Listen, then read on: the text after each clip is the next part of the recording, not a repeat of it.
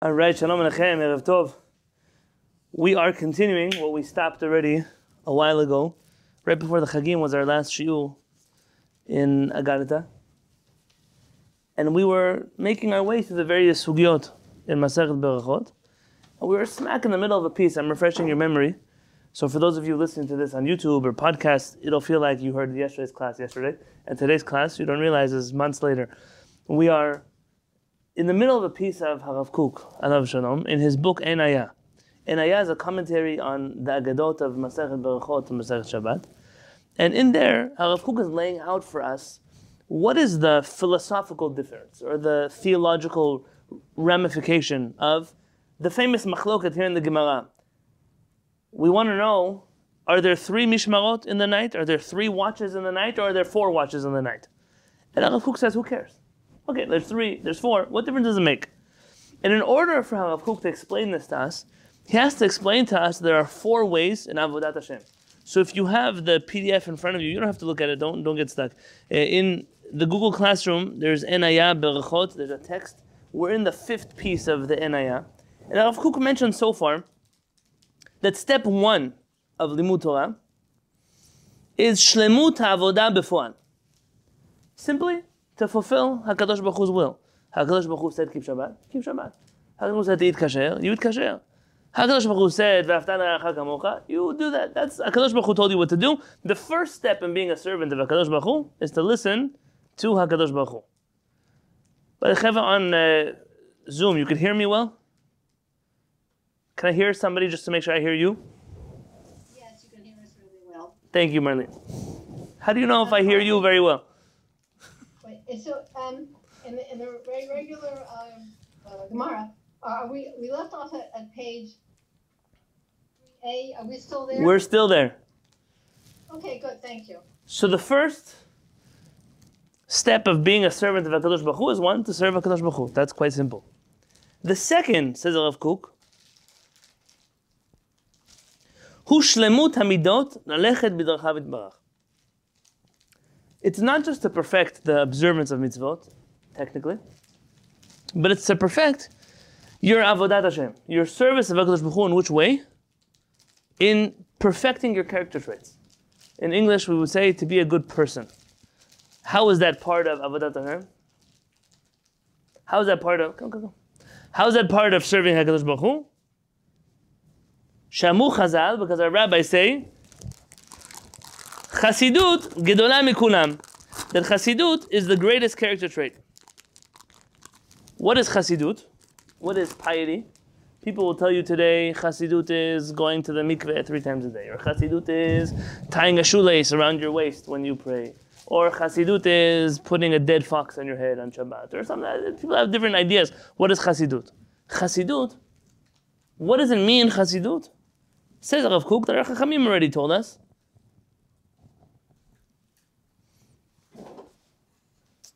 That etzem Chasidut nigzar michesed.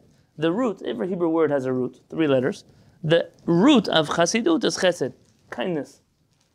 In order to be a Chasid, what is Chasidut and how that connects to chesed, you have to go read the book of the Chasid. Who is the Chasid? B'Mesilat Yesharim. Moshe Chaim Nutzato, the Ramchal, in his book Mesilat Yesharim. And that's exactly where we ended off before the Chagim. We took a brief tangent into the writings of the Ramchal, and I told you, you know what? This requires serious study, and I can't do it in one class. Let's take a break, and when we get back, I didn't know it was going to be so long, but when we get back, it will be in the writings of Rabbi Moshe Chaim Nutzato, and that is exactly the last connection on the last link that you have on the Google Classroom. If you want to find this on your own, it's very simple. You want to go to sefaria.com or .org, I don't remember which one it is. You want to find the book Mesilat Yesharim, it's easy. If you have Google Classroom, just click the link. And you want to find yourself in chapter 19 of Mesilat Yesharim. I'll reread a little bit from where we left off last time, but really today's shiur is primarily going to be focused on Mesilat Yesharim. Now, for those of you who haven't learned Mesilat Yesharim before, you always have time to do teshuvah and start now. Mesilat Yesharim is a tremendous book in the service of HaKadosh Baruch Hu. There are in fact 2 versions of Mesilat Yesharim. There's the one that is most commonly studied. That's the one I'll be reading to you from today. And there's a manuscript form of Mesilat Yesharim that was printed only fairly recently. I have a copy of a Hebrew-English version of that as well. You can buy it in Hebrew also. And essentially, Rabbi Moshe Chaim Luzzatto was a proficient author, aside from being a chassid at a very young age. And I've spoken to you in the past about his life and how much he suffered at the hands of other chachamim who literally made his life miserable. He died at a very, very young age. It could be even before the age of 40, maybe 39. I remember Ramchal died. And I would tell you, don't say that Ramchal died. Say that he was murdered. By who? By all the chachamim in his generation who made his life miserable. Pashut. You read the way they treated him, what they did to him. They burned his books. They took his manuscripts, handwriting. Only he had copies of those books, and they forced him to hand it over to the Beit Hadin and burn those books. People didn't like that a 15-year-old was telling them that he was speaking with angels and that he was learning Torah from all kinds of people and had a group of Talmidei Chamim that learned with him. So I can't fix the problems of history. It didn't happen so long after the Ramchal that already he became accepted in the Jewish community, but he didn't merit to live to see that day. The Ramchal, in his youth, as a poor man, did all kinds of things to make a living. One of his most famous methods of parnasah, there are many chachamim who did this, by the way. I'm thinking of another commentary in the En Yaakov.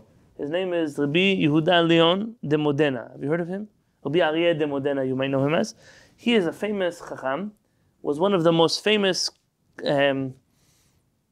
authors of a work that tried to prove that Kabbalah, that the Kabbalists have, is not authentic. He was adamant that Zohar is a forgery, and that what he called Chokhmah Kabbalah was one of the most evil things that happened to Judaism. He was a famous Italian chacham in his generation. He also worked in the same profession. What do you do when you're very good at writing, and you're good in Hebrew, and you know how to write poetry? How do you make a living? You write tombstones. Yeah, that used to be a profession. The guy who writes the words on the tomb. The matzeva, that's what he did.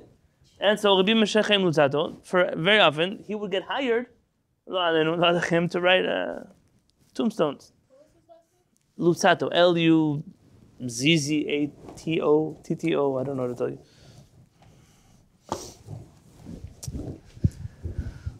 Rabbi Moshe Chaim Luzzatto didn't just write books in the normal fashion.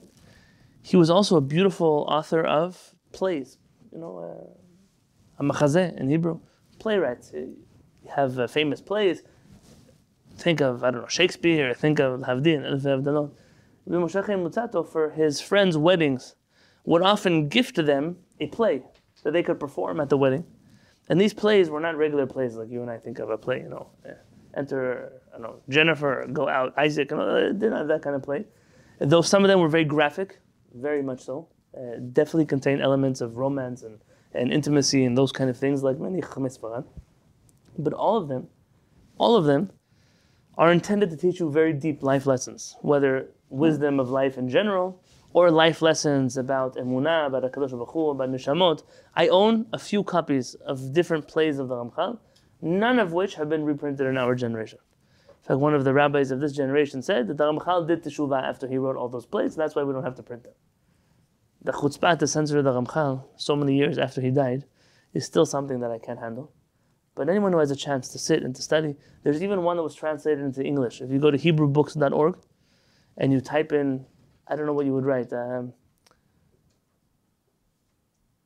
Rabbanit, are you next to my desk? I have it home. I can tell you the name. Sing righteousness, praise righteousness. I'll get you a copy in a PDF form. You could read the Ramchal. It's a beautiful poem. It was translated almost 100 years ago in New York. Why am I telling you all of this? Because it seems that the original version of Mesilat Yesharim was written also as a play. What do you mean a play? A conversation between a chacham and a chassid, a wise man and a pious man, both Jewish, but both belonging to very different Jewish camps. One, a camp of intellectual, Talmudic, halachic scholars, and one to a group of pious, they might call them in English, pietists, Hasidim. But not Hasidim as we know them. No, not Hasidim as we know them. This is pre the dead foxes. This is not original Hasidim, but a group of people that would be identified as Hasidim. And the whole Mesilat Yesharim is a conversation between the Chacham and the Chassid, who are childhood friends, but who later on in their journey of Torah split off paths. And these two rabbis are sitting and conversing, and they essentially have an entire book of Mesilat Yesharim. And in the handwritten manuscript, we seem to find that the Mesilat Yesharim that everyone studies today is a taktsir. It's a summary of the original Mesilat Yesharim that was a conversation between the Chacham and the Chassid. And you can buy today, even in English, there's no excuse anymore. It's this edition, for example, printed by, I don't know who they are, Ofek Institute in Ohio, of all places. And they have printed the first half of the book as what they call Seder Vikuach, or in English they call it one is thematic and one is schematic or something like that. And the second is Seder Prakim, which is the traditional Mesilat Yesharim that we have in front of us. Because that's the one that's available online. Is that what you have, Marlene? Yeah, that looks like it, though mine is green. It says it's a complete Mesilat Yesharim. Correct. In two versions, dialogue and thematic, right? Yeah. Okay, so this is it's an important work. Rabbi Dweck in the United Kingdom right now is giving a series on the introduction of the original Mesilat Yesharim, and I haven't had a chance to listen to it yet, but I heard that it's very impressive, and I would recommend a person take the time, even just to read the introduction of that book. Let's not do plastic bags. You want to open them? Go outside, open them, and come back. That's the difference between being in a small room and a big room. All right. Let's read together Mesilat Yesharim. I'll review the first part briefly. Thank you, Kfir. If you click on 19, section 1. Bivi'ur Chelkei HaChasidut. Let's explain the various elements that exist in Chassidut. When you learn about Chassidut in the writings of the Baalei Musar, you wonder how you could live in a generation where somebody is born, and they're born calling themselves a Chassid. I'm a Chassid. How are you born a Chassid? You're barely born Jewish. How can you be born a Chassid? Chassidut takes years and years and years of work. They once asked Rav Shach, well, I'm not a student of, but I heard a nice Devar Torah in his name. And they asked him, why does it say in the Tefillah in the morning, Baruch Ata Hashem Elokeinu melech haolam shelo asani goy? You didn't create me a non-Jew. Why be so negative? Just say, She'asani Israel. You made me Jewish. Why do you have to be so negative? And he answered them and said, you think that you were born Jewish. You weren't born Jewish. You were born not a non-Jew. But to be Jewish, that's your whole life. You have to work to be Jewish. You're always born Jewish. You don't just get to be born and decide that you're Jewish. And somebody who works hard to be Jewish, whether they were born Jewish or not, can ultimately become Jewish, right? That's what our religion believes. And because of that, the same thing with a Chassid. How can you be born a Chassid? Someone shouldn't be allowed to use the title of a Chassid, or I am a Chassid, or I practice Chassidut, unless they truly are a pious person. Now let's read about it. There are three elements of Chassidut. Chelkei HaChasidut HaRishona, HaRishonim Shelosha. Ha'echad b'maaseh, the first one is an action. So the way in which you, the mitzvot, the actions that you do, that's one step of Chassidut. Hasheni be'ofen ha'asiyah, the way in which you take actions. So it's not just that you do mitzvot, it's how you do them. And hashlishi b'kavanah. The third one is in the way in which you intend, the kavanot that you have, the things you think about when you are doing mitzvot. החלק הראשון במעשה, אף הוא יתחלק לשני חלקים. And the first part of actions that you take to make you a chassid, are split up into two separate parts. So they have three things. And the first one is made up of two parts. Don't get confused, because we're not going to spread ourselves so thin. האחד במה שבין אדם למקום, one part of actions in chassidut are the mitzvot that directly relate between you and the creator of the universe, HaKadosh Baruch Hu. והשני במה שבין אדם לחברו. And the second one, between you and other people, your relationships with other people. So there are two elements of chassidut in action, and those are actions between you and Borei Olam, and actions between you and other people. You accept this premise so far? Yes? The mitzvot separate between those between you and HaKadosh Baruch Hu and those that are interpersonal.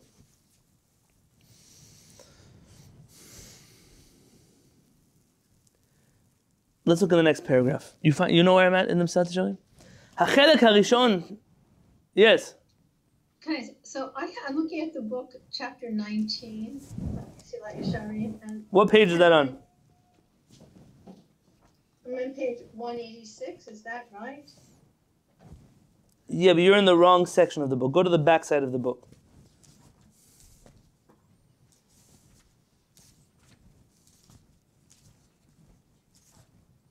In my book, you're going to be in chapter 19, which is on page 572.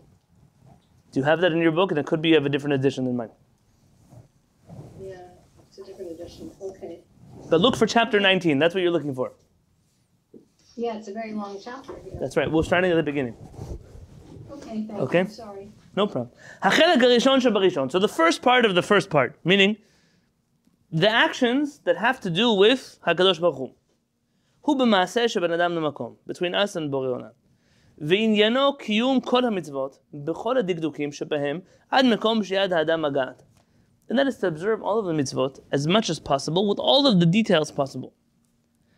ואלה הם שקראום חכמינו זיכרונם לברכה שיערי מצווה. And this is exactly what our rabbis refer to as the extra elements of a mitzvah. ואמרו, and they say in מסכת סוכה, שיערי מצווה מעכבים את הפורענות.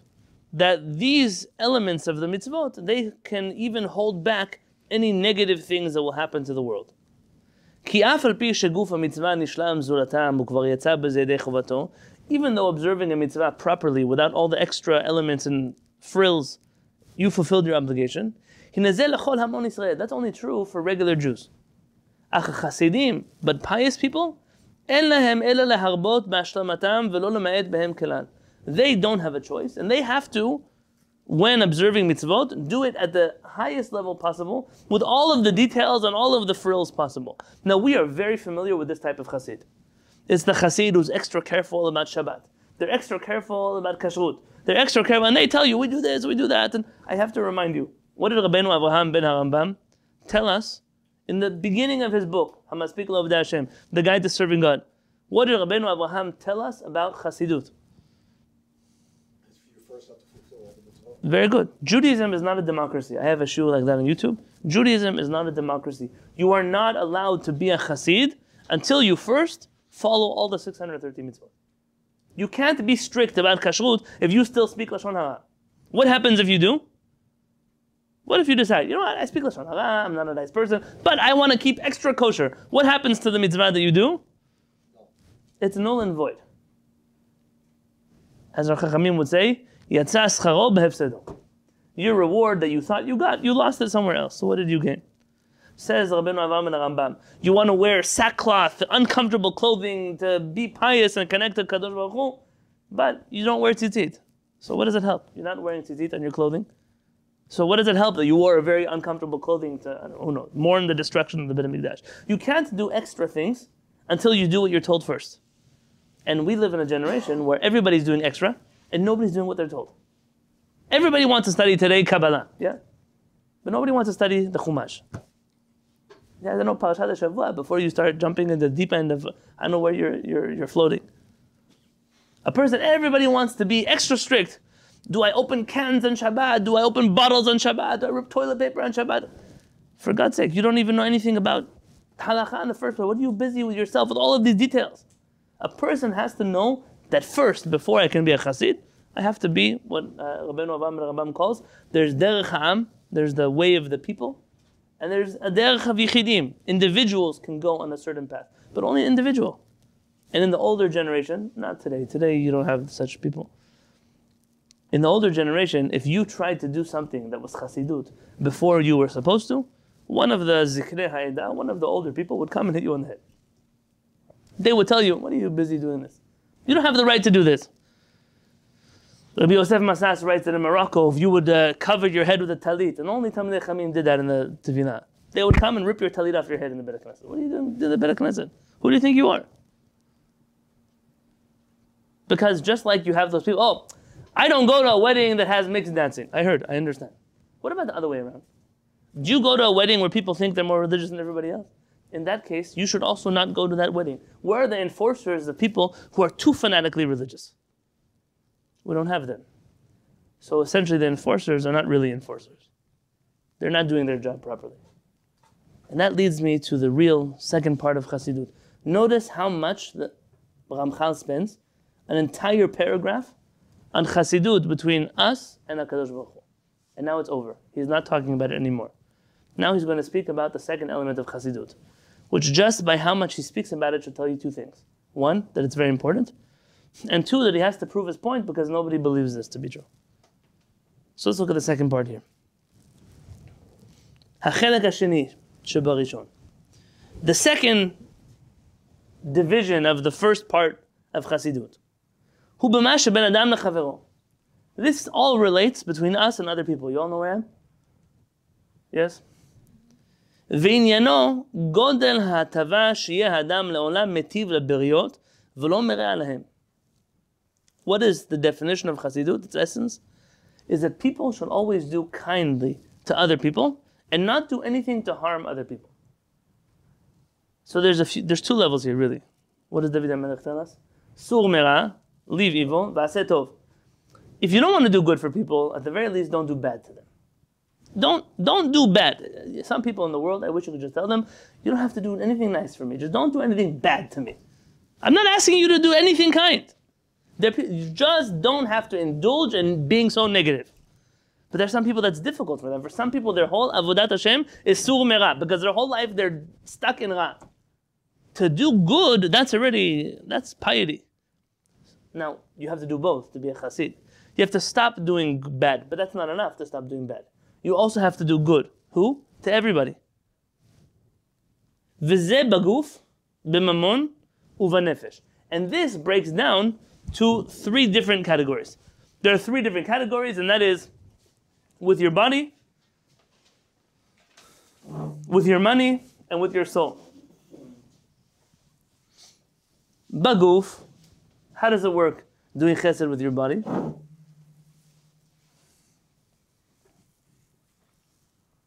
Give me an example of chesed you can do with your body. Bringing a cooked meal to somebody who's ill. Okay, that's a good example. Bikur cholim. Just visiting them is already an action with your body, but also bringing them food. Says the Ramchal, שיהיה משתדל לעזור כל אדם במה שיוכל. To help every single person with whatever you can. And what does it mean, whatever you can? Everybody can do something different. If you don't know how to cook, so please don't bring meals to people because you might make them more sick than they were when they first came. When Elchanan was born, so we had the people, they had a baby, let's do a meal train, bring them food. Listen, I don't know what, I used to see people miserable in the Beit HaKnesset. I never knew why. And then they started bringing me the food that they eat. And then I realized, now I know why you're miserable.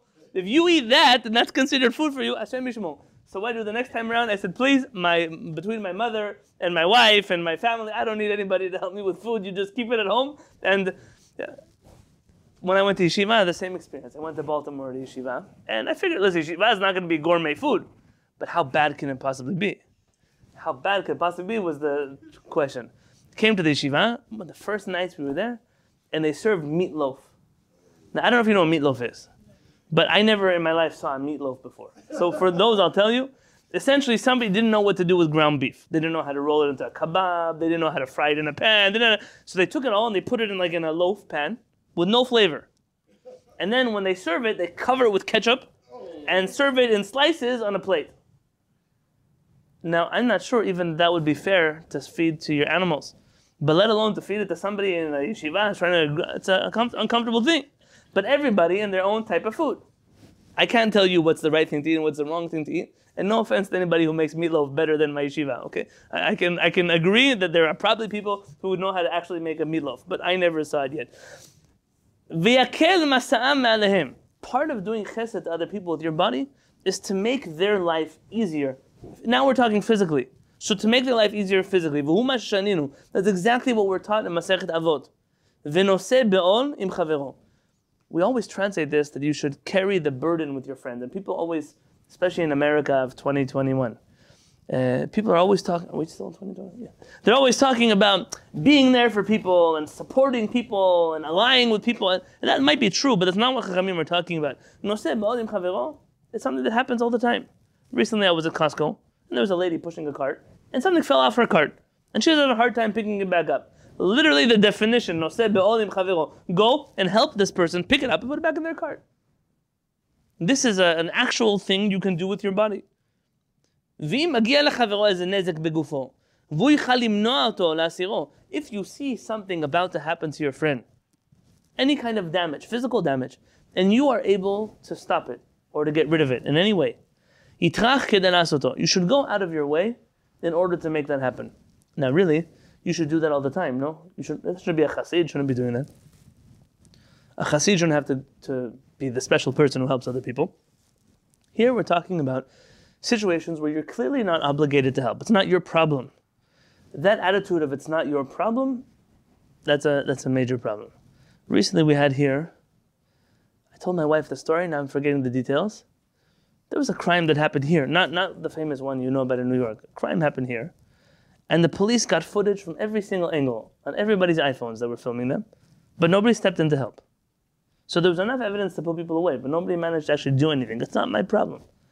American law leads to that type of behavior. Because sometimes if you get involved to help somebody else, thank you, Yitzchak. If you get involved to help somebody else, what ends up happening? You could be liable for all kinds of things because you went to, there's a famous professor that saved his student from choking. He did the Heimlich maneuver, she was choking on a pretzel, and then he was sued for sexual harassment. Because that's the world that you and I live in. And even if you can decide that somebody is not criminally responsible in the United States of America, but in civil law, they could sue you for all they want. There's a case here in the United States. A man, I've shared this with you before, but it's important to review.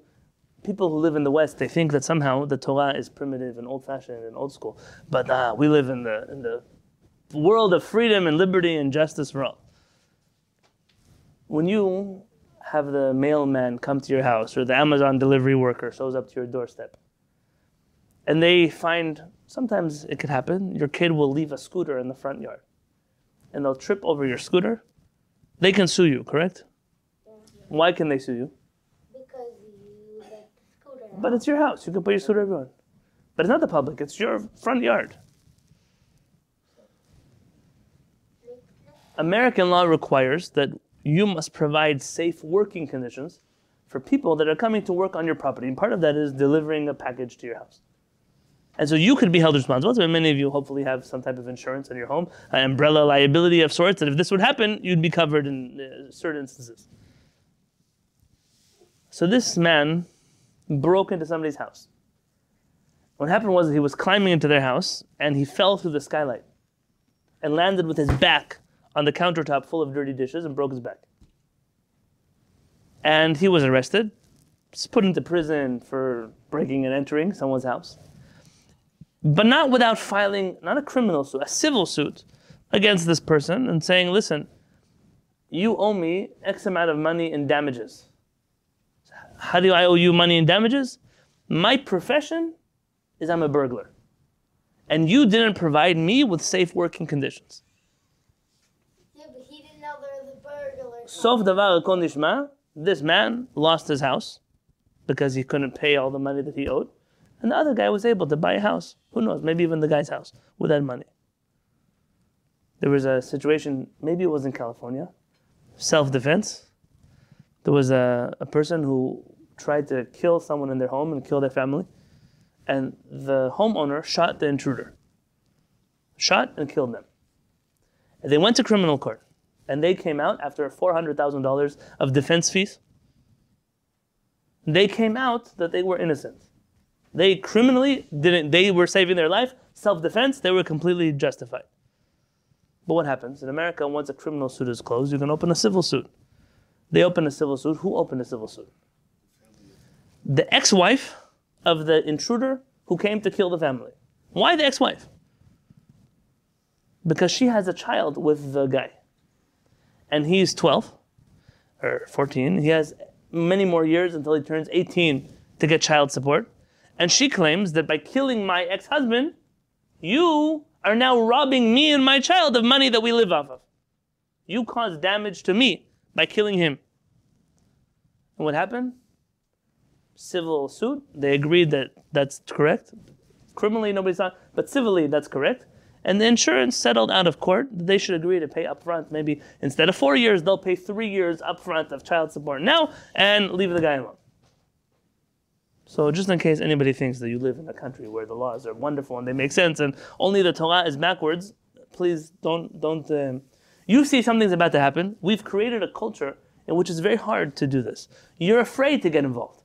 You're afraid to get involved because who knows what will happen to you if you do. That's a crazy world that we live in. B'mamon, with money. How do you help a person with money? You give them a loan when they need. By the way, is a loan better than tzedakah? Some ways it's yes. Tell me how it's better. It saves the pride of the person. It saves the person's pride. A person is able to take a loan quicker than they take tzedakah. I feel like, okay, if I'll pay you back, then I don't feel so bad right now. For some people, maybe not. They know they'll never have money to pay you back. So either which way, there's pros and cons to tzedakah and loans. But exactly, doing chesed with your money. When I was in yeshiva, they used to have a free loan system where, let's say you're a guy like me. Your parents send you money in the mail to eat X amount of shawarmas every month, whatever it is that you need. And you have an extra $100 rolling around your wallet from the last few months of not eating too many shawarmas. So what do? The rabbi who runs the fund says, give me your $100. We loan it out to people right before the end of the month. It's a crunch time. People need to pay their bills. They're going to get paid, but they're not paid right now. They front the money to people with no interest. The people get the money back. And then when they get paid back, they give you back your $100. You didn't lose any money, but your money was used to help other people who needed money. This was some type of gemach. Now, this is another way to do chesed with your money. L'sayo be'asher tasig yado. To help people in any way that your hands can. And again, financially, to save people from loss in any way that you can. Especially to make sure that you don't do anything which causes other people to lose. I know somebody who once went to a glass store, glass cups, glass jewelry, glass things. And he noticed there was a commotion there because there was a bird, something was flying around the store. Everybody was scared of the bird. So he decided he's the hero. He's going to jump in the store and save the bird. And save the people from the bird. So he jumped in the store. He climbs on a shelf, takes the bird. But by the time he finished, he broke half the store. And the people said, listen, the bird did this much damage. You trying to save us from the bird. You also have to make sure when you do things in life not to cause damage to other people. It's to be aware of the things that are around you. Ben liachid, ben arabim, whether it's for an individual or for multiple people. Va'afilu she'ata miyad en hezekan matzui, and even though right now there's no imminent danger, kivan she'echol lavod dekach yisirem v'yavirem, v'amru zichronam levracha, and the rabbis told us on Masechet Berachot, yihi mamon chavercha chaviv alecha keshalach, that your friend's money should be as valuable to you as your own. What does that mean?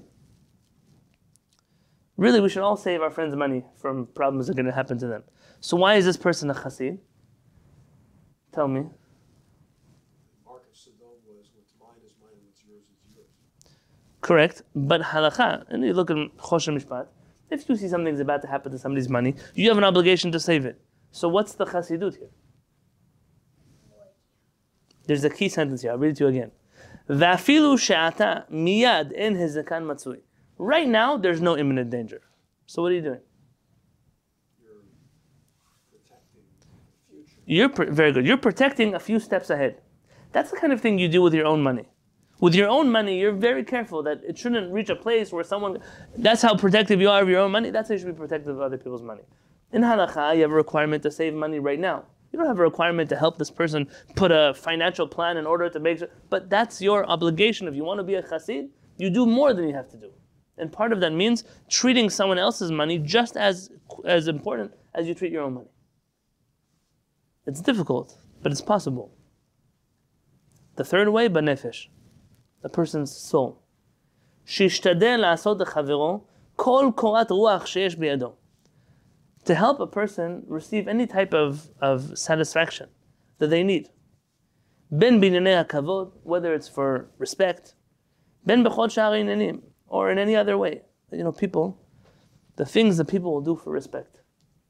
Respect, I told you the other night. Here in the Beit HaKnesset, we spoke about respect and what people will do for respect, but it's not even real. The respect is not even real. But people, they'll give up everything they have to be treated for a few minutes with respect. You go to the hotel.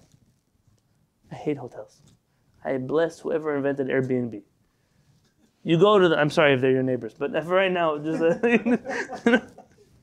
you go to a hotel, and what happens? You come in, and they immediately greet you by your car. They take your suitcase. It depends on which hotel you go to, right? But you come in a red carpet. When's the last time you walked down a red carpet?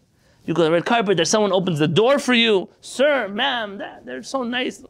You go, you have a swimming pool. You can never afford even to rent a swimming pool, let alone to swim in a swimming pool. And the things they have in a gym and full time, whatever they have for you that makes you feel so important. Okay, that also could be.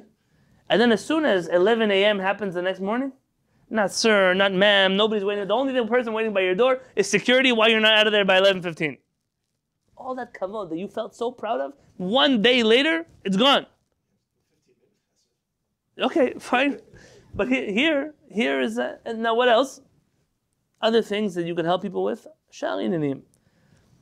When I used to live in the old city, in Yerushalayim, so there's an extra level of collectors that are everywhere. People collecting money for every cause in the world.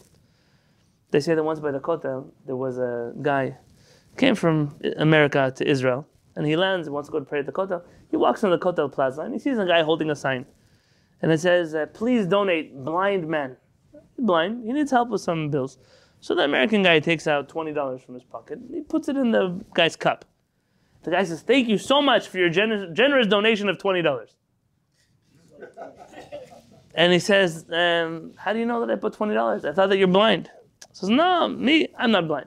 I'm just holding the sign for my friend. He's not here today. He's blind. I'm holding his sign to collect donations for him. He says, where'd your friend go? He says, he's at the movies today. Very good. So there's, unfortunately, an extra level of charlatans all around there collecting money. I once saw that the average person by the Kotel makes between $150 to $200 every day. They're not doing so bad. That's better than working somewhere else and flipping burgers or whatever else might happen. So the question is, do you give to these people? Do you give to the guy? Do you start checking? You ask questions. I once asked Rav Peretz. And Rav Peretz told me, listen, if you're giving out $100 bills, you can ask where things are going. You're giving out a few shekels here, a few dollars there. It's not the end of the world. He said, maybe you're not fulfilling the mitzvah of tzedakah. It could be. It could be you're not actually ticking the box of charity because they don't need money. But the mitzvah of chesed, there's a person, for whatever psychological need they have, to sit on a street corner and beg for money. You have to imagine how low you would have to be to go stand on a street corner and ask somebody for money. So when you give them money, you are in fact doing a chesed for them. It's not tzedakah. Could be it's not tzedakah. But you're helping them with something that they perceive they need help with. That's also a mitzvah. Maybe a different mitzvah. You can have a conversation about enabling people. Fine, not for right now. כל מה שהוא יודע, שאם יעשהו לחברו, הוא מקבל נחת רוח ממנו. Anything that you know that when you do for somebody else, they feel good about what you're doing for them, mitzvat ha-chasidut hu la'asoto. It's a mitzvah of chasidut to do it for somebody else. And this could be so many, it's endless what kind of things you could do for people that make them happy. You bring somebody flowers, that makes them happy. For some people, that makes their whole life. You say hello to a person. You know how many people don't say hello? It used to be in California, I didn't have to tell people so much. Everybody saying hello, how are you? And then you go to New York, nobody talks to anybody. But in California, post-COVID, people got used to not talking to each other, not saying hello to each other, not looking at each other in the face when they talk. There's a certain culture that was created to be distant from people. It's a mitzvah. You see a person, hi, how are you? Genuinely to know who they are. You go to the store, the same store, all the time. You see the same people. How can you shop at the same place all the time and you don't know somebody's name? They sell you things. You don't know if they have kids, if they're married, if they're... I go to Costco Business. For years, I've been going to Costco Business for the Beit Knesset. There's one guy there. I always see him. He's at a certain hour that I shop, he's there. He works there. He's a nice guy over the years. And I followed him. When his father got sick and his father moved in with him and then his father passed away, every one of those times that I've been there, how are you? How's your father? Can I get his name? Can we say a prayer for him? Why not? What do you lose from being a good person? It doesn't cost you anything. It doesn't cost to be nice to other people. And it's probably the easiest way with which to do chesed. You don't lose from it. Kol sheken, how much more so? Shlo yitzarenu b'shum minei tzar klal. That you shouldn't cause a person to suffer in any which way. Yeh be'el ezel ofen sheyeh. In whichever way you can cause someone suffering. They're suffering, that's emotional suffering. You're hurting a person in a way that's not okay. Now you might ask, Nobody's allowed to cause tzar to somebody else. So what's so special about this chassid? Are you allowed to hurt other people emotionally? No. So what's so special about this chassid? He goes out of his way to Okay, say He learned enough not to inadvertently. very good. That's what you were saying the same thing. You know, I call you a name. I insult you. That's hurtful. And so in the world, you know not to do that. You're taught not to do that. But there are ways you can hurt somebody even indirectly. But you're causing an indirect hurt to somebody else. It could even be you don't intend to hurt, but it's causing someone else to be hurt. Unintentional Of course. And this is exactly what he's worried about. It's even if it's far-fetched that I might offend this person, but to make sure that I don't. וכלל כל זה הוא גמילות חסדים אשר הפליגו חכמינו זיכרונם לברכה בשפחה ובחובתנו בה. And all of this is essentially what our rabbis refer to. Everything we spoke about so far is what our rabbis call גמילות חסדים. ובכלל זה, and included in גמילות חסדים, is רדיפת השלום, is pursuing peace. שהוא ההטבה הכללית בין כל אדם לחברו, because essentially the best thing that you could bring between people is to bring peace between people. And that's why our Chachamim talk about peace between a husband and wife, peace between two friends, peace between anybody. It requires an attempt to understand a person as they are. In other words, what's going to offend them, what's not going to offend them. What one person might think is funny, another person might think is very offensive. It means you have to be sensitive to the person's culture, their personality. What you're saying is very important, especially in the generation that we're in right now. There are certain trends in the world. I'm not getting involved in anything political overtly.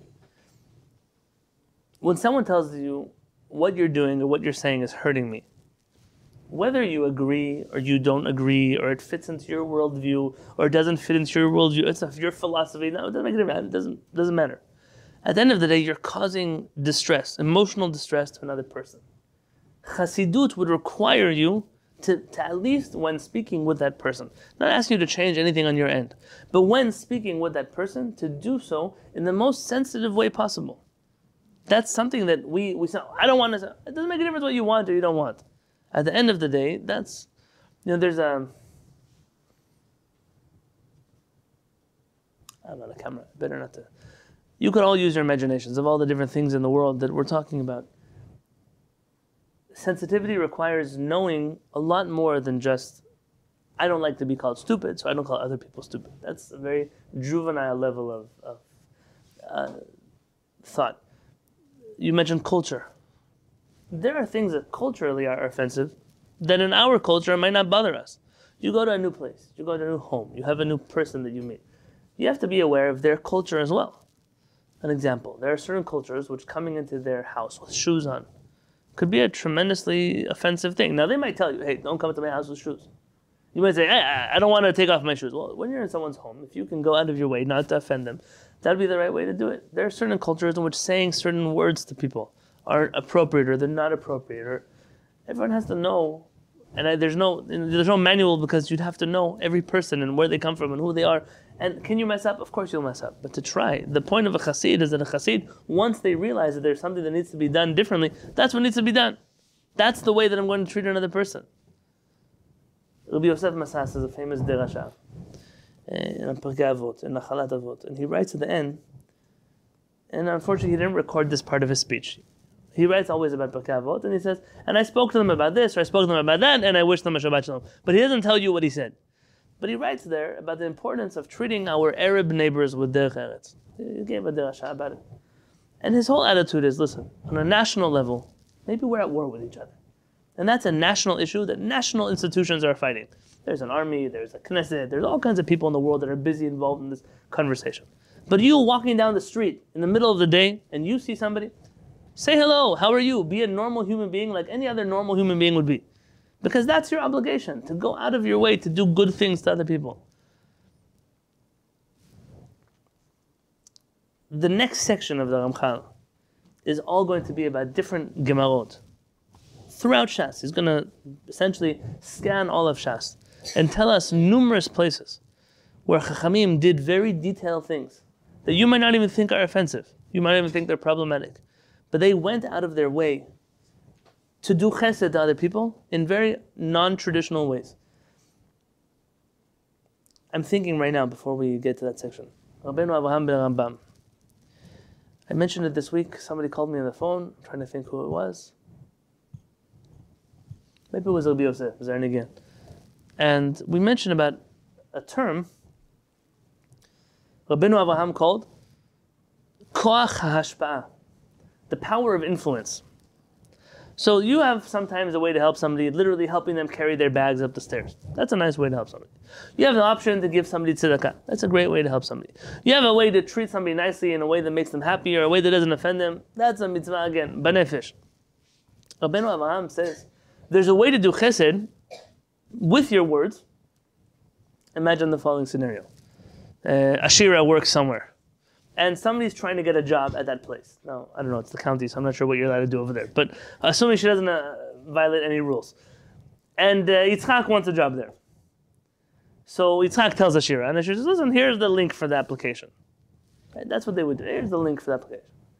But really, Ashira could use her koach hashpa'ah. She knows the guy who's in charge of hiring. And she said, listen, I have a friend, his name is Yitzchak, he goes to my synagogue, he's a good guy. Why don't you give him a job? Now, maybe they'll listen to Ashira, maybe they won't. Who knows how much weight she carries where she works. But she uses her influence to help do chesed for another person. There are many times that people don't want to do that because I don't want to get involved. But really, that's a free chance of chesed if there ever was one. To use your ability to influence other people. I was once in a Beit Knesset in New York. A Karliner stolen a Beit Knesset in Monsey. There's a terrible story that happened there.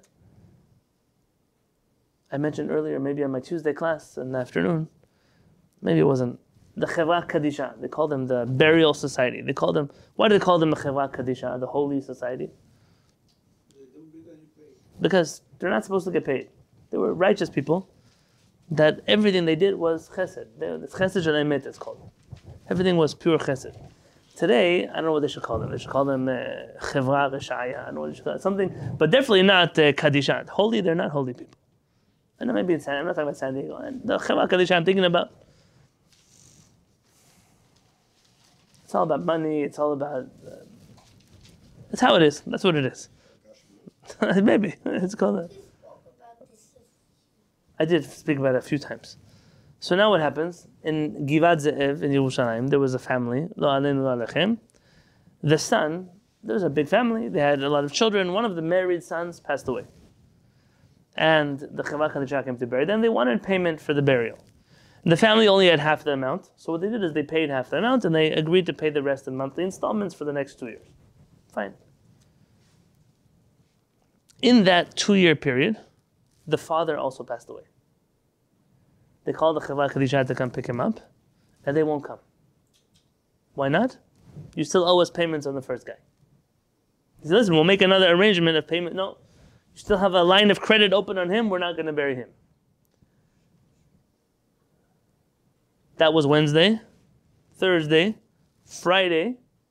This whole family is living in a 2-bedroom apartment, and the father is in the bedroom.